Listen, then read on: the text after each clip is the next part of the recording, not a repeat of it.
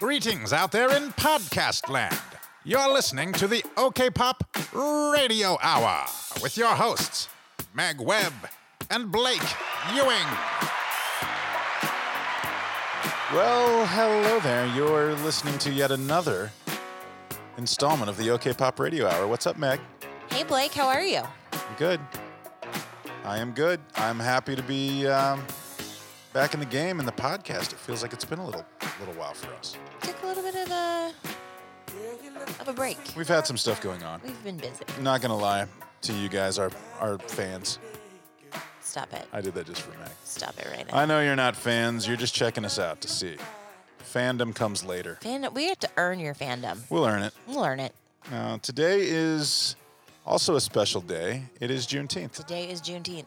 And so we are happy to be putting out a limited edition, one time only, OKPOP Radio Hour Juneteenth episode. It's a good one. It's a good one. We've got some really good interviews. We're highlighting some fantastic artists from Oklahoma. And just a few blocks from where we're sitting right now, one heck of a Juneteenth celebration is about to kick off. Yes, it is. Tulsa's going to be rocking. I'm really, really feeling good about our community. We've got some good people here. We really do. And I feel like yesterday we spent some time. We went to Wanda J's for lunch. If you haven't eaten at Wanda J's, are you really living? Because it's that good. It is so good. I'm thinking about going back again today. I know. That's what my arteries need. But the vibe in Greenwood right now is so full of love and so full of hope and positivity, and it's just it's a sight to behold over there right now. It feels good.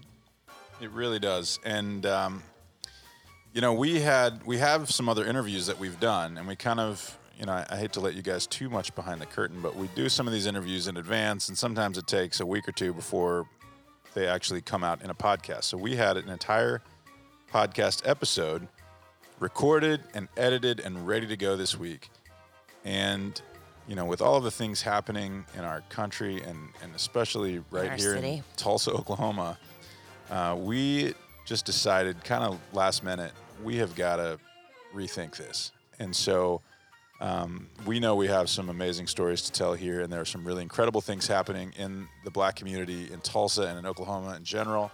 And they're worth celebrating and shining a light on, especially on Juneteenth. And so the show that we've put together was a last-minute deal a little bit. Like, we kind of rushed to get some of these things, and I am so grateful to Steph Simon and Dr. Stevie Johnson for agreeing to do some interviews with us.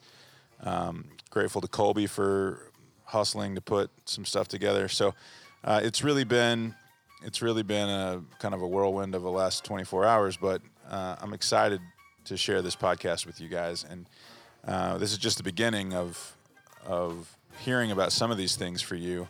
But I promise you that, Oklahoma's kind of creative story is so much more diverse and interesting than the names you've heard.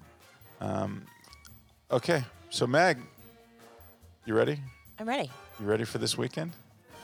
I'm getting there. Yeah. It's there's a lot going on in Tulsa. There is. There's a home and garden show. That's the thing I've probably been most looking forward to this weekend is check out the Tulsa Home and Garden Show. Check out the Home and Garden Show. I don't know, maybe pick up some. The Wanamaker Gun Show. Is it the Wanamaker? I don't know if it's Wanamaker or not. I just It's feel like that's what they always say. It's a gun show, though. And we're not talking about muzzles. What do you get at the Home and Garden Show? The Home and Garden Show? Yeah. I got a roof one time. Are you serious? Yeah. So they sell roofs there. Well, you have booths of people of different companies out there that do home and garden. They're peddling their wares. Their home wares. And I needed a a new roof, and I found a company to do it. Okay, so it's probably like windows. Yep. And air conditioning units. Sure. Roofs. Don't forget the gardening. Yeah, that's landscaping. That's the part I'm most curious about. Sprinkler is the garden systems. part. Oh my pools, goodness. spas. Meg, how have I never really dove in? Yeah. Dang it. Wow. To the wonder of the home and garden show. It just makes me sad that I don't have a swimming pool every time I go. I want a swimming pool. I do Maybe too. we could get Jeff to agree to incorporate a swimming pool into OKPOP. Oh, did I not tell you? No.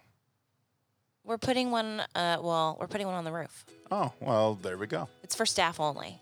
A staff-only swimming pool with the best views of the downtown Tulsa skyline. That's right. I mean, this will be an above-ground situation. That's fine. It's only appropriate. This is an Oklahoma experience. Did you ever see Weekend at Bernie's? No. Huh? I mean, I know of it. I know I think The the guy's dead and his friends pretend that he's alive. Oh, yeah, none of all that. weekend. None of that matters. But there's a scene at the beginning of it where they're sitting on a roof in New York and they're like sunning themselves, and that's like how I envision this thing. Jeff will be like, where is everyone? All huffing and puffing around the inside of OKPOP looking for his employees. We'll be up. They're upstairs drinking Natty Light limeades. Natty Light, beers, floating around in the floating pool. in the above ground pool. On like the roof. a couple of beached whales. He's not laughing at us. Ladies and gentlemen, Jeff Moore is in the house. Jeff, get on that microphone. Talk to your bratty children. Jeff does a thing sometimes when he's around while we're recording, that kind of cut it out hand motion of like, don't say that. He's already done that to us a couple of times today. Good morning, everyone. When I started petitioning Jeff to start this podcast in the fall of last year, he was not immediately enthusiastic about the idea. And I think it's because he knew that this was going to be the thing that got us all fired. No, that's not true. We fully embrace the podcast. That's part of how we share our story. Yeah, it is. Yeah. It is. But he's also loses sleep over this. No, not at all. If we're not having fun, then why are we doing? What are we I doing? can think of a few things we've said on here, though, that I have been a little cringeworthy. Yes, all the time. I won't repeat them. Yeah, well, like when Meg went after the Grand Lake people. I apologize for that. And I have recently, P.S., been to Grand Lake since I made that statement. And did you come back with a disease? I did not. Well, but I there also you didn't go underwater. Oh, so Grand Lake's fine as long as you don't As long as you don't go underwater. fully immerse. Yeah. I went to Pistol Pat's. You did. Had a dip cone. Yeah. Stop it. You were talking about this on the last episode. I know, because our alleged friends who don't invite us on their travels around the state, Danny Boy O'Connor and Mary Beth Babcock, went to Pistol Pat's, and then that's like all I could think about, and so I did it. I drove out to Grand Lake and I went. So Mary Beth and Danny, anyway, we think of them as friends, but they clearly think of us as less than friends. We're acquaintances to them. Just acquaintances. Just We- acquaintances. They make these amazing. I will say this though. A couple weeks ago, we went to Natural Springs State Park.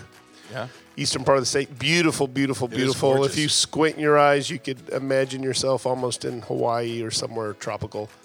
Just a beautiful location. Also, the location where they filmed where the red fern grows. The Dave Matthews version, Jeff? Or No, the no, it was the version that made me cry like a Yeah, baby that's when the I one was we all watched as 10 years children. old. School It was kids. horrible. Oh my gosh. Did you go with Danny and Mary? No, Beth? but they were there the same day. So I'm like, This is the point, looking. though. I'm looking on social media, and it's like I didn't post any of these pictures, but I took those pictures, and then I realized it was them. They take cool trips. They take lots of selfies while they're on these cool trips, and we never get invited. And I'm just saying, I'm putting it out here right now. I want to get invited. I know we What need do I to. gotta We need to do? do a big like a road trip convoy They're not for a going whole to bunch of invite- people. They're not going to invite us. But here's what we should probably do. We should reach out to Danny and Mary Beth Yeah. and ask them if they would like their own segment Ooh, called road tripping. on the Oh, that OKPOP is- Radio Hour. That's road brilliant. Trippin', We will road give trippin'. Danny and Mary Beth a microphone with a recorder thing, and we'll let them go on their trips without us, and they can spend a little bit of time documenting the great places in Oklahoma that they are exploring, and we'll just get to live vicariously through them as they travel Oklahoma. I won't feel like we get to go, even though. Well, I mean, Meg, nothing's stopping you from going to these places. You just don't get to go. Except an invite. Yeah, you don't get to go with Danny and Mary Beth. That's never going to happen. I just want to be like their little mascot. No, they clearly don't want it. I know. So, but we love them still, and maybe we invite them to, I think a segment would be brilliant. Well, you heard it here, ladies and gentlemen. Brills. Danny and Mary Beth, it's on you. It's on you. The people have spoken. And by the people, I mean the three of us. I believe that means we have a quorum. So. We have a quorum. That's correct. The ayes have it. Do we want to get back to talking a little bit about today's episode? I think we should just dive right in, but I think it's important that Jeff is here. Jeff, can you talk for just a minute about the significance of what's going on? Yeah, I mean, if we're talking about what, today being Juneteenth, incredibly significant. It's an amazing history in this part of the country. It started in Galveston when the formerly enslaved people were free by the Emancipation Proclamation, but it actually took 2 years for that to take effect in a lot of parts of the country.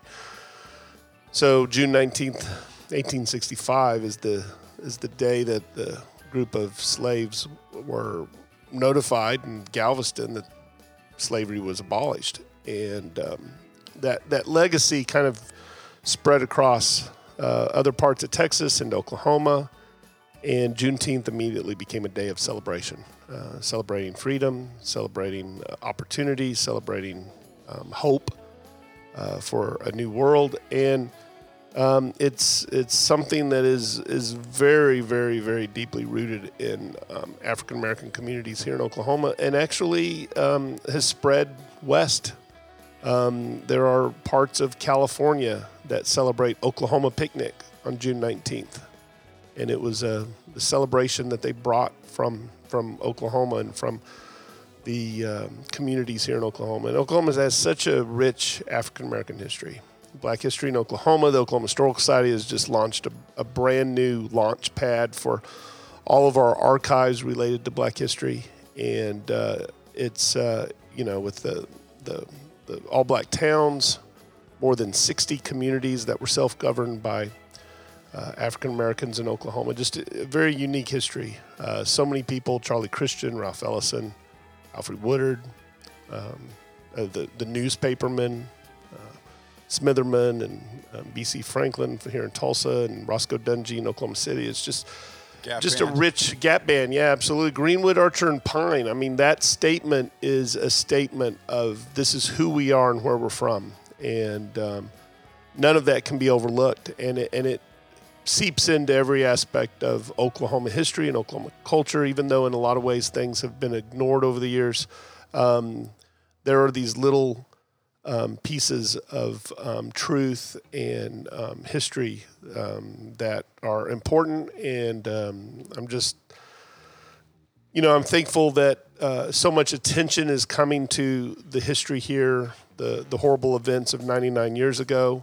I hope we can learn from what's happening now, and we can progress to a new ideal, a new meaning of what it means to be an American, and that we celebrate each other's histories and triumphs, and acknowledge the tragedies, and atone for things that we've done in the past that were not the right thing. So, really well said.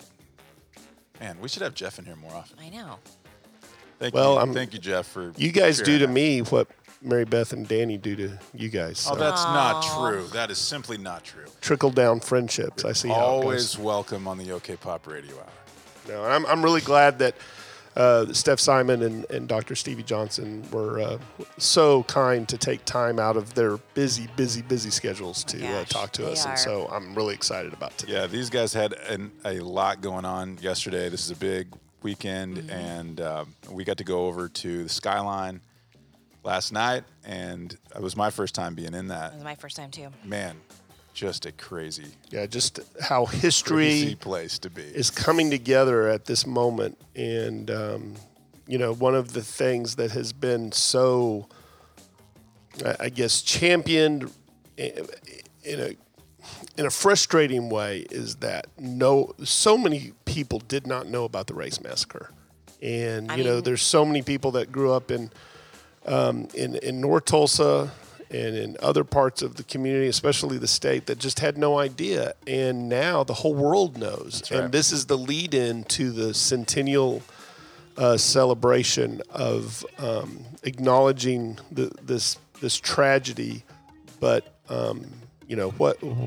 what comes from this? What can we learn? What can we carry forward? And what Dr. Stevie Johnson and Steph Simon are doing with Fire in Little Africa is just the timing, the way the stars are aligning, the divine providence, whatever you call it, is just you can feel it. Yep. I mean, I can physically feel it. That's a Absolutely. fact. That's a fact. So, without further ado, we will we'll start off by talking to Dr. Stevie Johnson. This is the interview that we conducted just last night at the Skyline in the Heights. All right, ladies and gentlemen, here we are with a very special guest and in a very special place. We are here with Dr. Stevie Johnson, the manager of education and diversity outreach for Woody Guthrie and Bob Dylan Center here in Tulsa. And we are not in our studio right now. We are not. We are in a building formerly known as the Brady Mansion. Yes. Located in the neighborhood formerly known as Brady Heights, just to the north of downtown Tulsa. If you are from the Tulsa area, if you know much about the history here, you know that Tate Brady has become quite the notorious figure, the man whose name was once on this neighborhood and once on this building and once on one of the largest remaining theaters in the state. And his legacy, good or bad, is woven into the downtown neighborhoods. Mm-hmm. But the name has changed on this building. And we'll start with that. You want to talk a little bit about where we are? Yeah, we're in the Skyline Mansion. We are, we've reimagined and we've reclaimed space and made it ours. So I know we've talked about when you all walked in, like it's a different type of vibe. It's kind of creepy, and that's intentional because Tate is not pleased with what's happening right now. And so I'm grateful that Felix Jones, who's a Booker T alum and professional athlete, saw the value of this space and the importance of reclaiming it, and for artists and creatives to be in this space and to make chandeliers move and to make doors open and close is not a coincidence. And so I'm just grateful to be present here in the moment, which is something I haven't done like very well in the past. But yeah, it's a very spiritual and humbling space that, in my eyes, just really makes you check your ego at the door or check your privileges at the door. I'm like, yo, what am I about to experience? So yeah, like this is the Skyline Mansion, and just shout out to Felix Jones and Steph and you know Skyline Records and all that they've been doing with this particular space. So tell us about some of what's been happening here in the space. I know a little bit, but our audience probably doesn't.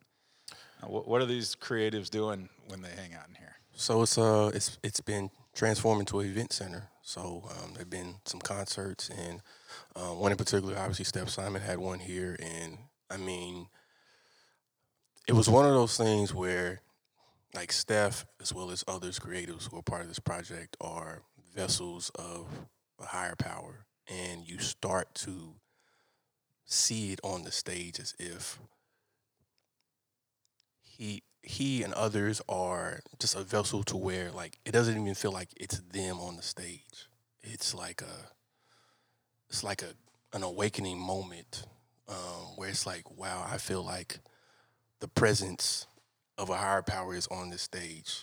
And it's kind of like Space Jam, Monstars, how they got all these skill sets, and they give it to these aliens, and it's like he's on stage and he was hit with it, and it just came out of his mouth, and you felt the presence being in the space. That's just one example. And anytime you can weave a Space Jam reference into this, that's our first ever Space Jam reference, I think. Okay. But I grew up in the Space Jam era, so Absolutely. I totally get it. I know the second you said, I was like, Yeah, we know what that means. Absolutely. They put their hands on the basketball. It sucks the powers out of Charles Barkley and Sean Bradley, Muggsy Bogues. But it's like he puts his hand on a microphone, and he receives the power. And that's awesome. Yeah, it's a beautiful thing. So. And Tay Brady's just flopping over in his grave. He is absolutely pissed. By the way, while we were sitting here having this conversation, I don't know if you guys noticed, but the lights were kind of dimming, and See? places something's a little off in here. Absolutely. He's either not happy or there's just bad electrical in here. But either way, it's a little bit creepy. I'm not gonna lie about it. Absolutely. So you work for the Woody Guthrie and Bob Dylan organization. Absolutely. And you're doing this work that I think at first glance a lot of people might wonder, what's the connection? Help us out. So I'm going to weave in my own story too. So 2019, I'm in the beginning of 2019, I'm finishing up my PhD at the University of Oklahoma. And my dissertation is a written dissertation, but also in the form of a hip-hop album. And it's looking at anti-Black experiences that Black students face on historically white campuses. So you got this literature that says Black students are not smart. They're hyper masculine. They don't belong here. And what I wanted to dive into was like, maybe it's not necessarily that they're not prepared. Maybe the environment is not conducive to them being the best that they can be. So when you see there'll never be another nigger at SAE, in SAE, or you see blackface on campus and you see administration not doing anything about it, it's like maybe I don't need to be there. So I wanted to have direct conversations with students who were also creatives, who were artists, who were producers, and we developed an album. Fast forward, I finished the program in 2019. A few months earlier, I come to Tulsa. Shout out to Brandon Odom. Went to school together, and I came to have lunch with them and bumped into my future boss, and then had no idea who he was. I leave Tulsa. I have lunch. I come back to Oklahoma City. That's where I'm staying. Get a phone call. Can you come back to Tulsa? Come back to Tulsa. Hey, we have this position, manager of education, Woody Guthrie Bob Dylan Center. First question. I want you to raise his hand. Dr. Stevie Johnson, raise his hand. He's raising his hand right now. What does a 30-year-old hip-hop scholar have to do with Woody Guthrie and Bob Dylan Center? So they were talking about social justice work, which I've heard of Woody Guthrie. Not as familiar with Bob. We heard the name, but just not familiar with the content. So we're talking about social justice in this creative process as artists. I said, I can get with that. I said, but what are we doing for 2021? This is my second question. Raise his hand. What are we doing for 2021? He said, what do you mean? So going back to my research, my literature review, I'm talking about Greenwood. I'm talking about the anti-Black experiences, not only in college settings, but also in the community. It's all connected. I said, what are you all doing for 2021, the 100-year commemoration of the Masters coming around the corner? They didn't have anything.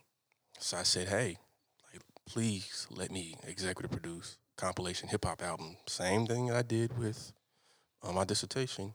I said we can develop curriculum and we can develop a documentary and develop a podcast, which we've done. And the rest is history. So, yeah, Woody Guthrie and Bob Dylan are our sponsors for the Fire in Little Africa Project, which is a compilation hip-hop album in commemoration of Greenwood. And they've been, I've come to understand that it's not about focusing on Woody and Bob Dylan's music. It's about the themes that are coming out of their music and that I can connect. Because as manager of education diversity outreach, I can't go to the north side of Tulsa and talk about Woody Guthrie and Bob Dylan. But I can take their themes and connect it to Nipsey Hussle and Kendrick Lamar and Lauryn Hill and all these different prominent figures that I know my community is listening to.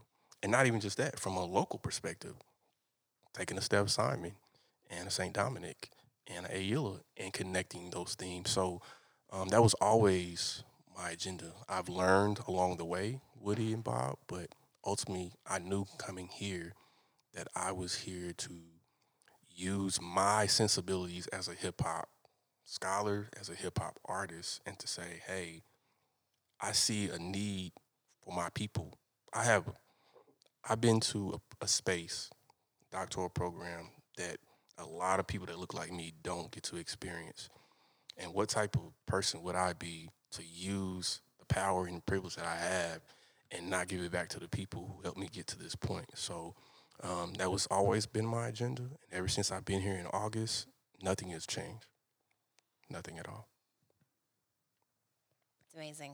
And it totally was especially for that particular organization, I think a hole that needed filled, and I can't think of a better way to reach out to the community. I mean, you were kind of speaking earlier about not necessarily, comparing that it's its own thing, it's its own message. Can you kind of talk a little bit about how the message of this differs from that? I think, to be honest, Black people have been making this type of music at the same rate and at the same time since Woody and Bob. But privilege exists, and power exists, and access is very limited when it comes to Black and brown people. So it's not necessarily that I'm trying to take away from Woody and Bob. It's more so like we have an opportunity to carve out space for people who don't have that particular access to tell their stories. Because I can pull any Woody Guthrie quote, any lyric, even a painting. Bob Dylan, same thing. And I can literally connect it to any artist, even in Tulsa. When you talk about art, I'm thinking of No Parking Studios in Dalton. When I'm thinking about what Woody's music and Bob is saying, I'm thinking about Born on Black Wall Street and Invisible Man. Like all these different, these content that's already been developed in the scene. So for me, it's like, and going back to my title, if I'm a part of diversity outreach and I'm seeing, as a subject matter expert, I'm seeing the landscape of this community and I'm seeing like there's been some untapped discussions and opportunities for these individuals. Like, why are we not investing in them when they're speaking to the same injustices that we are discussing in these two artists? So, for me, education is not four walls and me standing up and talking to people. Like literally going to the community, pulling up on, artists at their house and having just conversations and learning from them. That's communal education. That helps me to be a better programmer for my job. It helps me to be creative and find different ways of connecting the mission of the organization with the access that the artists need. So it's not necessarily to take away from what they've done. We appreciate it. And just like I don't necessarily focus on their music, I focus on their themes. Right. I'm saying let me take those themes and create something to where it builds the economy. Like this is about economics and commerce. If we invest in, we've all said that everyone is leaving the state of Oklahoma. Okay, if you invest in the artists and you give them a platform and we are building relationships, then we can circulate like the money. We can circulate ideas. We can circulate relationships that will sustain us moving forward.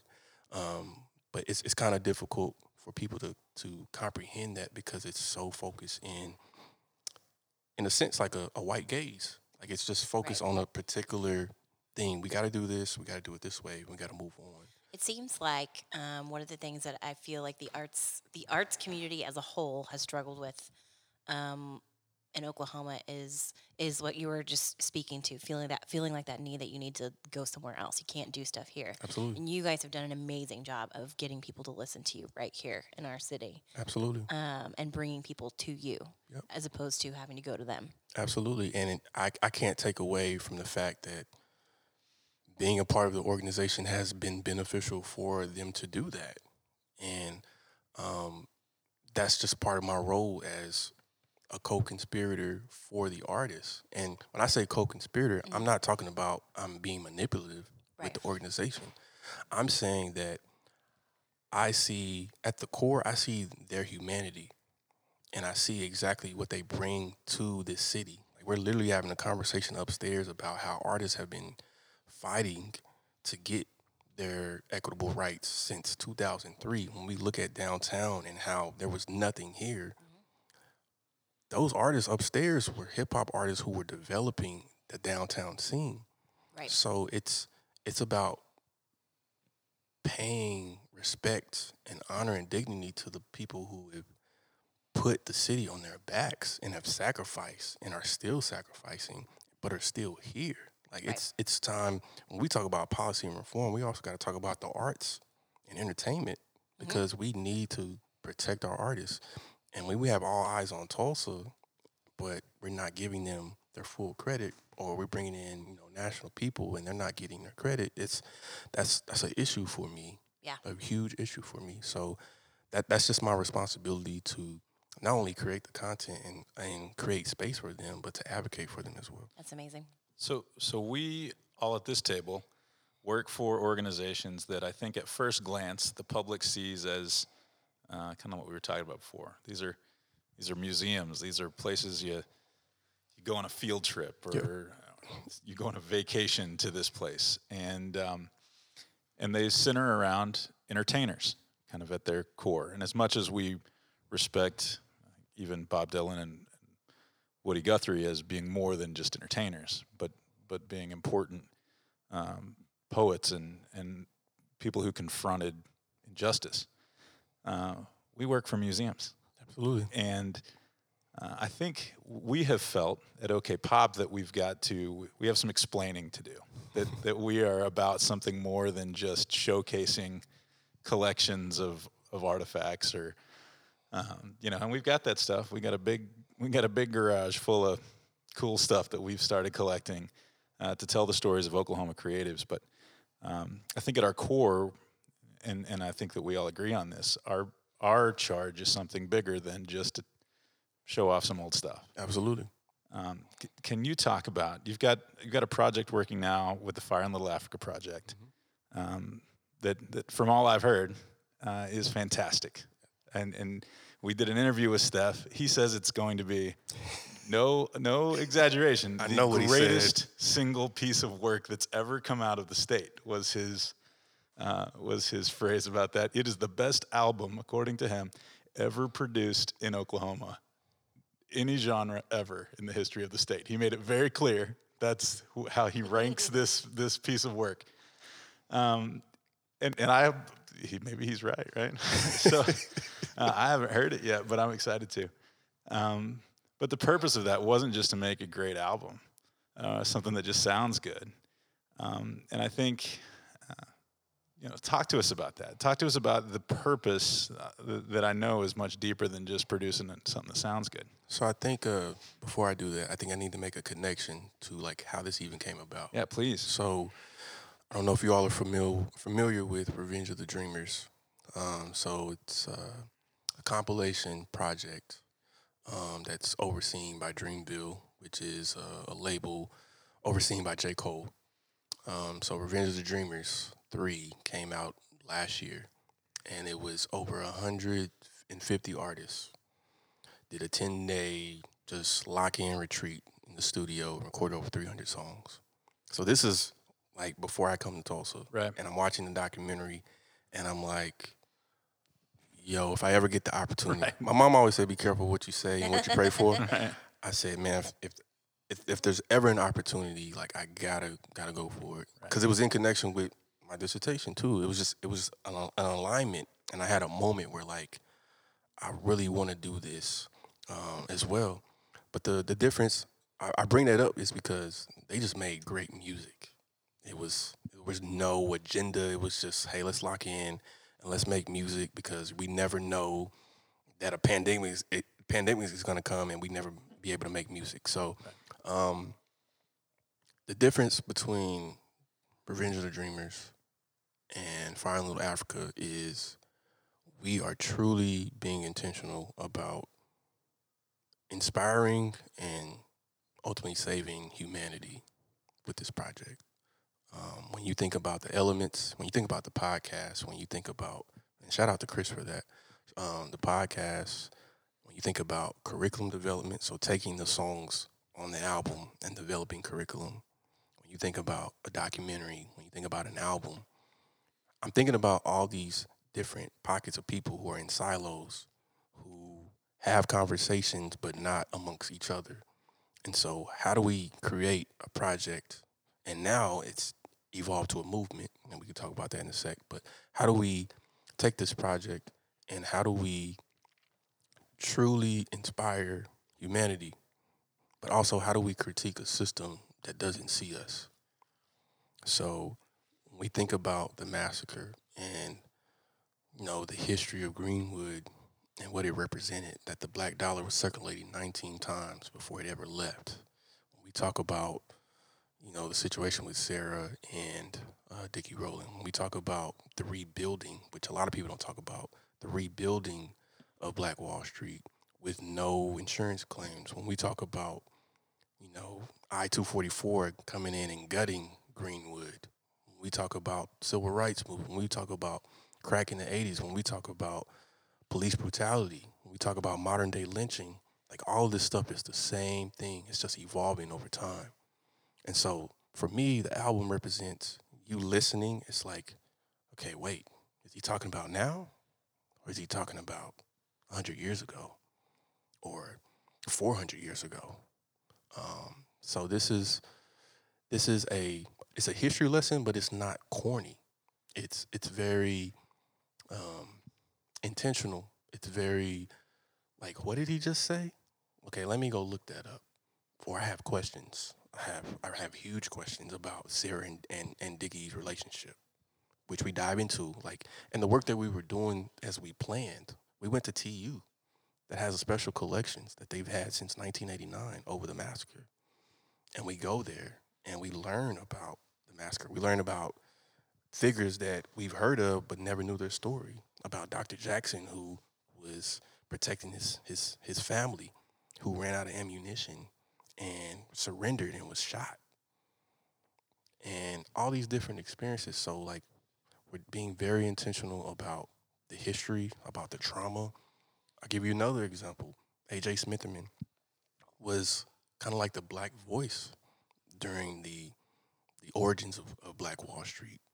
And he fled because it was a bounty on his head.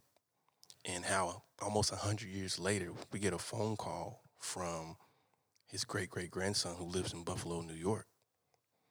And we have a conversation, and I'm like, 45 minutes, I'm just letting him talk. And I just had to ask, like, have you ever been to Tulsa?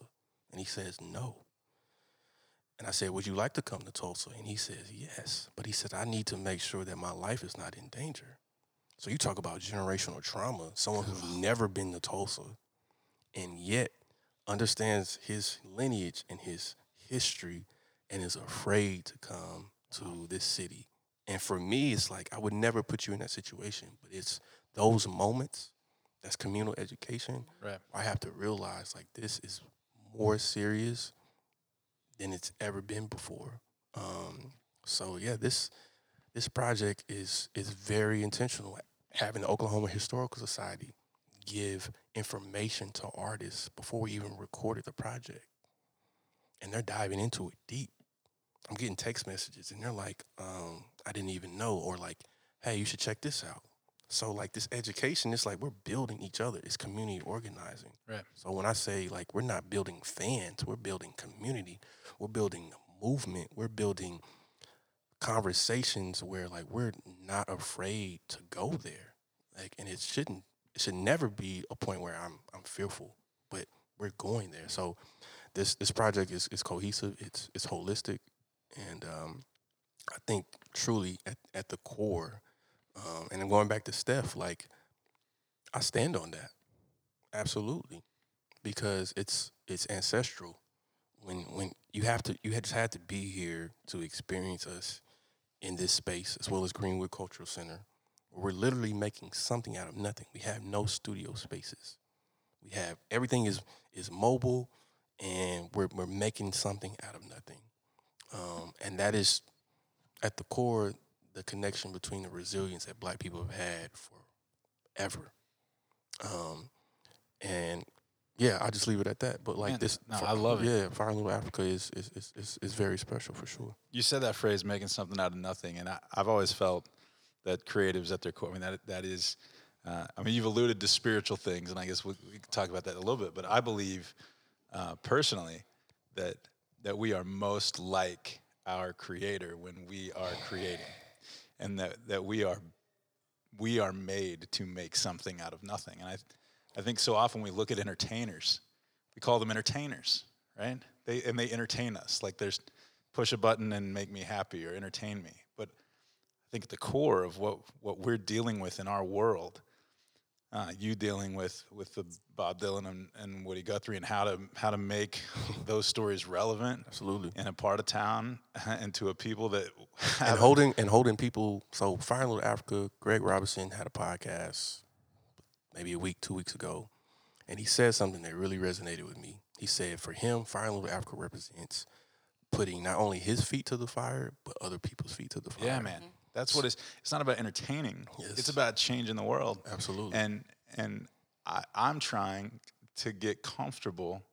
In fact, Jeff Moore, our executive director, and I had this conversation this afternoon about getting comfortable with the extreme statement of we are here to change the world.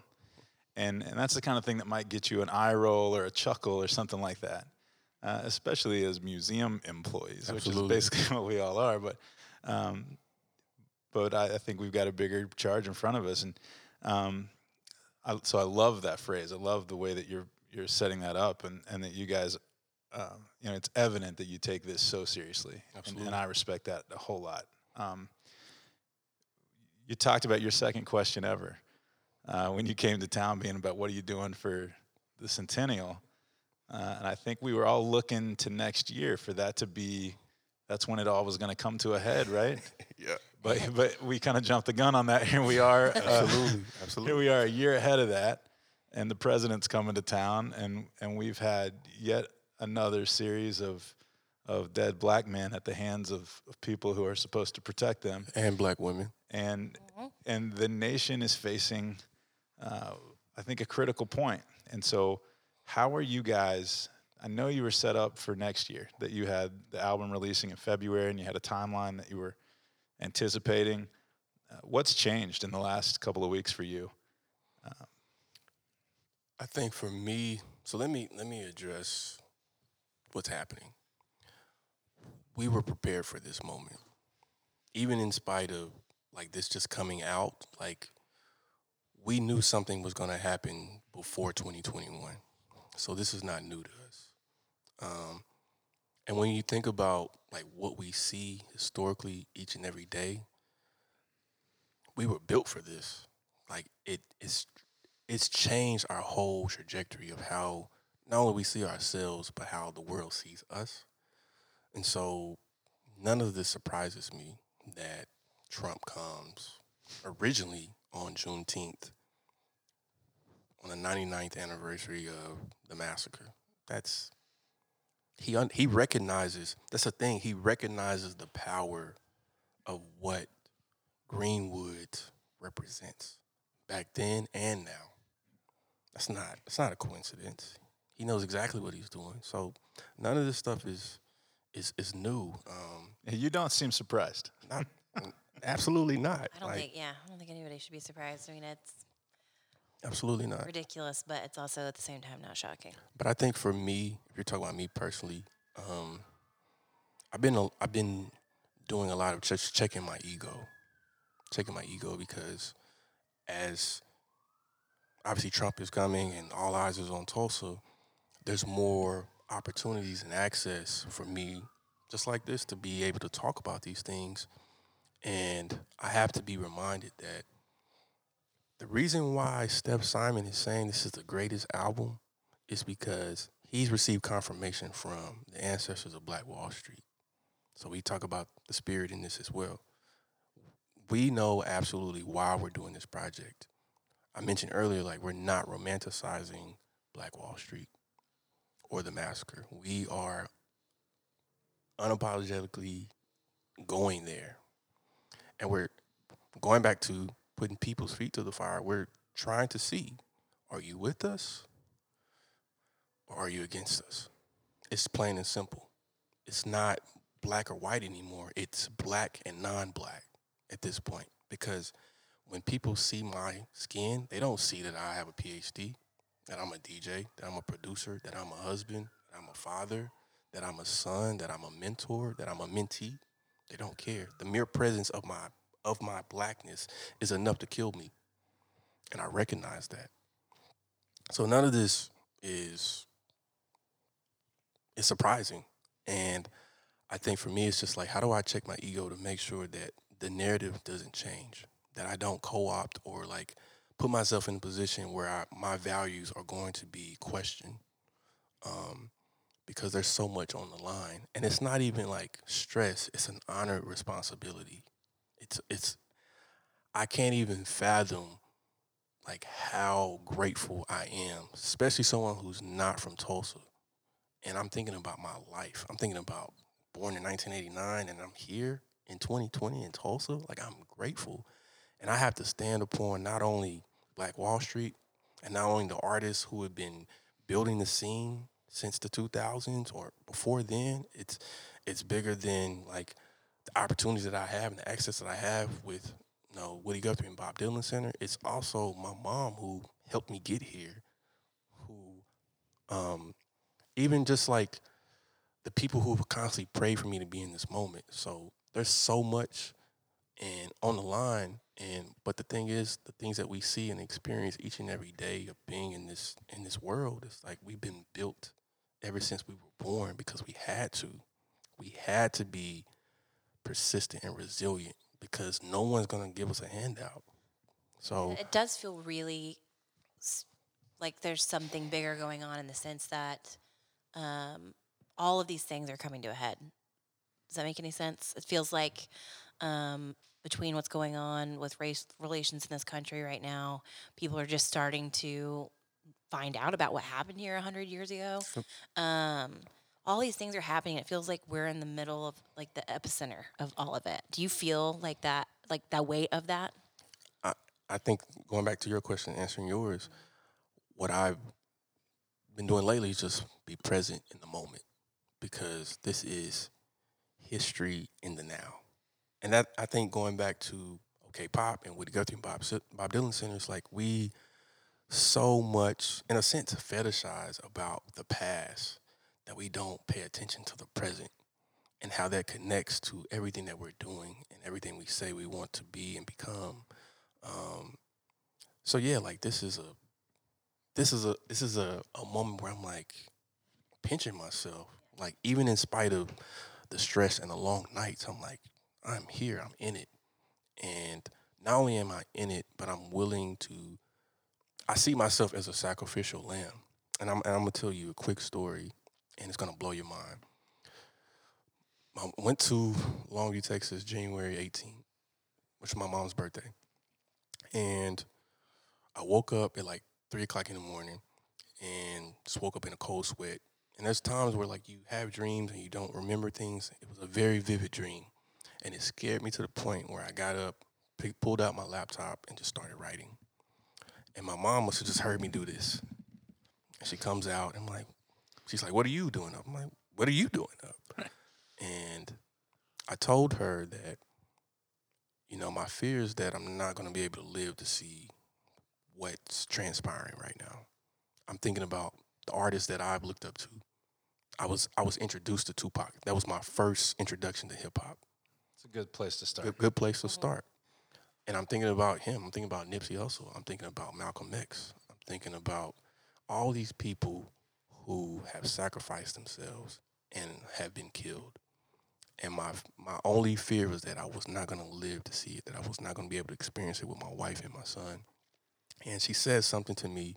She said, and? That's all she said. And? She said, you've been called to do something, and you have to stand on that.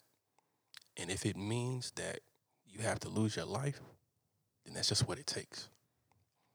And that was, it blew my mind. It's like my mom hit me with a Mike Tyson punch, and I couldn't wake up.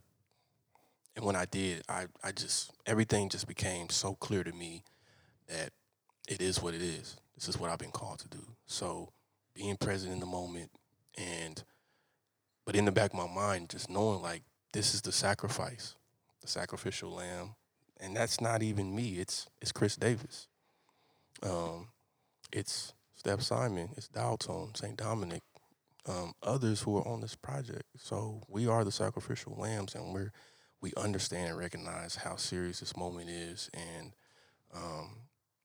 that's just part of what it means to be black in America. Like we have to fight in ways that are unorthodox. And even the idea of a Fire in Little Africa project within the Woody Guthrie and Bob Dylan Center doesn't make sense. But here we are. Here we are. Jeff and I talked earlier about how there are cities that we only know the name of the city because something happened there, right? Nobody would know anything about Selma if something hadn't happened there, right? Absolutely. And Tulsa is just a regular city in the middle of the country. Absolutely. And some people they've heard of it. They might not be able to find it on a map. But the gravity of this moment, I think we all are starting to recognize. Like 2021, we will live in a very different world than we live in 2020. And it's because all of these things are coming to a head at this time and in this place. And so I think if you live here and you're in the game and you're trying to figure out what your role in all this should be, I love that statement of being present in it. And I hope that that's where we find ourselves as a community, all of us present and locking arms and saying, we're all in this together. People were present in the moment when they saw George Floyd on the ground for 8 minutes and 46 seconds. Like, it took 8 minutes and 46 seconds for people to wake up. That's right. So you've been great with your time. We want to give you a chance to talk about, before we wrap it up, this podcast will come out on Juneteenth. Okay. So that means I got Blake's not sleeping. a night of editing to get things wrapped up. Yeah. But tomorrow's a big day here. Absolutely. Juneteenth has been a big thing in Tulsa as long as I can remember. But this my first one. Well, this might be the biggest one of them all. Absolutely. Can you talk a little bit about your role in that? What we as a community should be looking forward to, and how do we celebrate tomorrow the best we can? Yeah, I have an honored privilege of being the DJ for tomorrow from 6 to 9, and I'm grateful for that. And Fire in Little Africa artists will be performing. Won't be performing any of the songs on the album. Right. Got to save those. Got to save those, but we have an opportunity to engage our community with the work that we're doing. We have artists who are going to be our volunteers, passing out information and some swag. So, but this is not a traditional Juneteenth. Major shout out to some of the organizers, Tiffany Crutcher, who is the twin sister of Terrence Crutcher, who was killed in 2016 by Betty Shelby, and others such as Greg Robertson and Nehemiah Frank, who is part of the Black Wallstreet Times. So we just all collectively came together, put our heads together, and we're getting people registered to vote tomorrow. Have a huge presence in regards to registering to vote, and also everything will be very secure. We have, I think we said 25,000 masks, so we're taking all precautions to make sure everyone is safe. Reverend Al Sharpton will be speaking, as well as the iconic group Lakeside will be here, which is the list of people is amazing. Absolutely. Russell Westbrook will be here. Kamala Harris. I haven't heard that name. I saw it earlier today. Meg, did you just let a cat out of the bag? I think it just broke it. Did you say Lauryn Hill? I've been helping do a little Okay. bit of the asks, and Okay. Lauryn Hill. Lauryn Hill might have been on my list. Okay. She's not. I don't think she's on the list. Yeah. But I heard you say Lauryn Hill earlier, and I have a special. In fact, I think Brandon and I have had this conversation about Lauryn Hill being underrated as a rapper. Absolutely.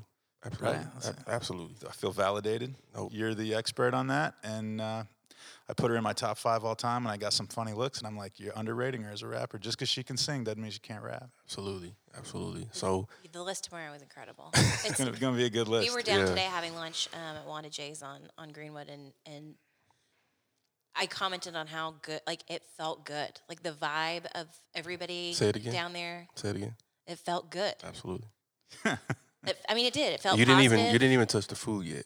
Oh, no. Absolutely. We haven't stopped talking The about food. the We haven't food. stopped talking about the food. Absolutely. Food's amazing. But I mean, in general, just on the street down there in the Absolutely. neighborhood, it just was a positive Absolutely. vibe. Yeah. So It we're- made me hopeful for tomorrow and Yeah. how good it's going to be. So Fire Little Africa will be there on Greenwood, and our biggest request is, we really want to get the community involved with this project. So we're going to be asking people just for donations for the project. I mean, we have a curriculum that we're trying to get out. We have, obviously being on platforms, being able to discuss, this project and what it means to not only the city of Tulsa, the state of Oklahoma, but how it's in conversation with the national conversation around racism. And we're just really trying to get people to donate to Fire Little Africa, tax deductible. So Where can people go do that at, by the way? that is www.firelittleafrica.com/donate. Okay, great. donate. People can do that while they're actually out tomorrow at Juneteenth. Absolutely. They can get on their We'll have phones and we'll have some T-shirts on sale as well. Okay, We're giving out some stickers, just giving them out. But yeah, like we definitely want people to support this, not even just because of how dope it is, but truly how intentional we're being with just building community with our people. And the other Because thing, it could change the world. that's right, absolutely. It will change the world. The other thing that will change the world is what you already mentioned, which is getting out the vote. So Absolutely. that's a huge thing too. So I'm excited for tomorrow. I think it's going to be amazing. Me too. Dr. Johnson, thank you so much Thank you, man. for Thanks joining having us. me. Hey, Absolutely. Thank you for doing this. We got to do this again. So we know you got a bunch of artists that you've been working with, and we would love to meet some of them. Yes. And so, as things settle down, or maybe they don't, but over the next several months and leading up to the release, we'd love to have you back or to talk to some of your artists. So, And going back to value, the fact that, I texted you today, it was like, yo, swamped, but please come here. And it has nothing to do with how busy we are. It has everything to do with the community and what we're all doing. That's And right. People say all the time, like, if you're important, I'll make time for you. And that's exactly what we're doing here. it is much appreciated, and it means a lot to us for Thank sure you. So, that you took some time for us. And I know that the people that listen to this podcast will appreciate what you've said today. So thanks so much, man. absolutely appreciate it. Podcast fans, start the clock. It's time for an OKPOP 60-second life story. Clara Luper was a civic leader, teacher, and pioneering leader in the American Civil Rights Movement. Luper was born in 1923 in rural Okfuskee County, Oklahoma, best known for her leadership role in the 1958 Oklahoma City sit-in movement. In 1957, Luper became the advisor for the NAACP Youth Council. After a visit to New York City to perform a play she wrote with the council based on the nonviolent teachings of Martin Luther King and the Montgomery bus boycott, the group was inspired to start a movement back home in Oklahoma. She, her young son and daughter, and numerous young members of the NAACP Youth Council successfully conducted nonviolent sit-in protests of Oklahoma City drugstore lunch counters, which eventually overturned their policies of segregation. Luper continued desegregating hundreds of establishments in Oklahoma and was active on the national level during the 1960s movements. From 1960 to 1980, Luper hosted her own radio show, and she chronicled her fight for civil rights in her autobiography, Behold the Walls. Luper received over 150 awards in her life, including the Langston Alumni Award, the Oklahoma Confederated Women's Club Award, and the National Voter Registration Award. She died on June 8, 2011 in Oklahoma City. And now it's time for the OKPOP Music Spotlight, where we spotlight musicians. Hey folks, this is Colby Webster with the OKPOP Radio Hour Music Spotlight. We've got Steph Simon, local rapper, with us today. We're going to go ahead and share with you Beano Hall. and we'll have a few more details with him afterwards. Be no lame, be no lie, be no fraud. Grab a seat, get a plate, be no star. Get the bread, help the need, heal the scar. We in charge, this is all, be no hard. Be no lame, be no lies, be no fraud. Grab a seat, get a plate, be no star. Get the bread, help the need, heal the scar. We in charge, this is all, be no hard. Gather round. This is a gym call. If you need a membership in it, then you can't be fraud. This a fraternity, this a sorority. But we far from Greek, this where the creators meet. So discreet, making moves while you sleep. Got our tokens up, now we play for keeps. Everything is us, everything we need, we already got, and we live by it like a creed. We connected like a set, sowing seed. Ready to invest, my congregation elite. Conversation unique, play our roles to the T. Foundation built off trust, a well-oiled machine. And we ain't come to riot or march, we want results. We coming to take your pockets apart. Taking control of the art, taking control of the block. The benefit we gon' reap as long as you play your part. Be no lame, be no lie, be no fraud. Grab a seat, get a plate, be no star. Get the bread, help the need, heal the scar. We in charge, this is all, be no hard. Be no lame, be no lies, be no fraud. Grab a seat, get a plate, be no star. Get the bread, help the need, heal the scar. We in charge, this is all, be no hard. Seem like the world don't wanna breed us, leave us. If you ain't helping, they rather beat us. We just some young niggas turned young leaders. Label me a statistic, I turned them into believers. Pops told me better be careful. When they see you as a threat, then you pay your friends to behead you. Told them thanks for the heads up, still diving head first. Chief for the headquarters, and I want my work. So take cover when I start brainstorming, my rain coming. You don't even need a Doppler to see it. I'm never flopping, my city a gold mine.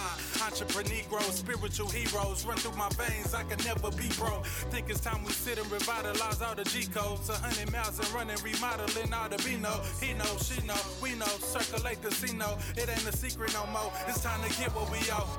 Be no lame, be no lie, be no fraud.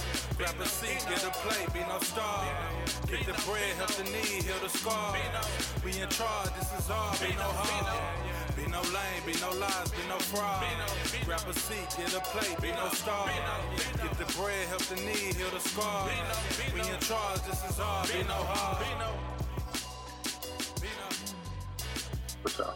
All right, man. Tell us about this song we just heard. So yeah, man, that was Bino Hall. Bino Hall is off of Born on Black Wallstreet. I believe it's number 8.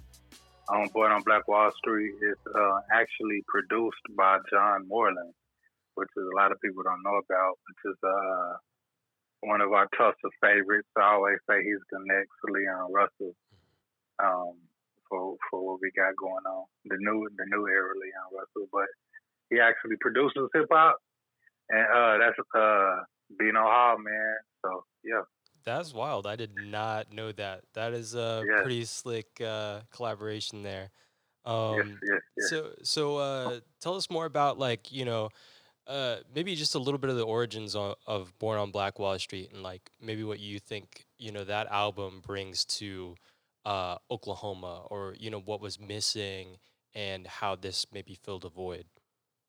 Man, so I went into this album because I knew this day was coming. Like the current events is going on right now, but I thought it was going to come next year for the centennial, which means it's probably going to be 10 times more amplified than what we're experiencing right now. But and what I mean by this day is coming, just media, and not only media, but a lot of people from outside of the city of Tulsa just coming down here and getting information and spreading and just spreading awareness and getting our history, but a lot of people from Tulsa not getting the credit for it. And it's very easy to do. People can just come down here and make movies and talk about our history without involving us. So I wanted to make an album that represented the local day-to-day Black Wallstreet, Greenwood, Northside District people that I know firsthand, that I grew up with, and that I shop with, and that I spend money with, that I build with firsthand, and people that are my age that are starting black businesses, just trying to keep and push that culture forward and further. I just wanted to make something for us and represent it to the world as being somebody that's actually from here, went to school here, grew up here, as opposed to somebody famous like Drake coming down here and writing an album about, you know what I'm saying, about being on Black Wall Street. 100%. So I just wanted to do it in a 100% authentic way without preaching the history. I wanted to let people know what it felt like for somebody that grew up here that didn't know. Can I cuss on this podcast? So I wanted to, because it's kind of an angry matter. If you listen to the song, like the album, it starts happy-go-lucky black kid on the north, just doing regular black shit and living his regular black kid life, and then that's how the album starts. And then as he gets older, he starts uncovering knowledge and facts and history about where he comes from, growing up not knowing anything past his grandma, you know what I'm saying? And you grow up to learn this history, and then once you learn it, you grow up and start applying it. So that's what the album is about. It's not really about, oh, we got bombed by the KKK and everything sucks and somebody come help us. It's not about that at all. It's about growing up here, learning it, being mad that you didn't know it, because I always grew up wondering why we hate each other so much. Like, I just grew up in a situation where, like, black people just didn't get along with black people, and it just sucked. And growing up, learning, it wasn't like, once you grow up and learn that it wasn't like that, it makes you be like, damn, why ain't nobody tell me this shit? You know what I'm saying? And so 100%. once you find that out, it's like, okay, maybe I need to be one of the voices to tell everybody this ain't what it was like. We actually was living good out here, and everything you see on Brookside and everything you see on Cherry Street and everything you see on, even how the Hispanics on 21st and Garnett have their whole infrastructure set up, where it's just for them. Like, you go to 21st and Garnett in Tulsa, you can tell that's for them. Those businesses are for them, and they take care of each other. And 71st and Brookside, like, and it was just like, why we don't got nothing like, why we don't have an infrastructure like that? And then you find out you had one, and it was destroyed. It just makes you angry. And I just wanted to talk about that timeline of learning and actually, like, the timeline of someone that actually is from here and learning it and applying it and now living by it, has their own business, and are teaching kids to, you know what I'm saying, be the new method. So that's what Born on Black Wall Street is about, more so than just kicking facts, history facts. So go ahead and tell the people where they can find your stuff. Man, please, if you are listening, Steph Simon on any streaming service. That's Tidal, that's Apple Music, that's Google Play Music, that's Spotify. That's Steph Simon, STEPHSIMON. Any streaming platform is where you can find my music. Once you find my music, if you find a song you like, search it in YouTube, and I'm going to pop up. And I'm on Instagram, Steph Simon, and StephXSimon.com. I'm pretty easy to find, man. Check me out. Well, thanks, man. We appreciate your time on this and, giving people an education on it. So, and who you are and what's coming up. And OKPOP Radio, man. Thank y'all for having me, man. World Culture Music, Skyline Star Records. Just time. We out. Thank y'all. Thanks, Tom. And this has been Colby Webster with the OKPOP Radio Hour Music Spotlight.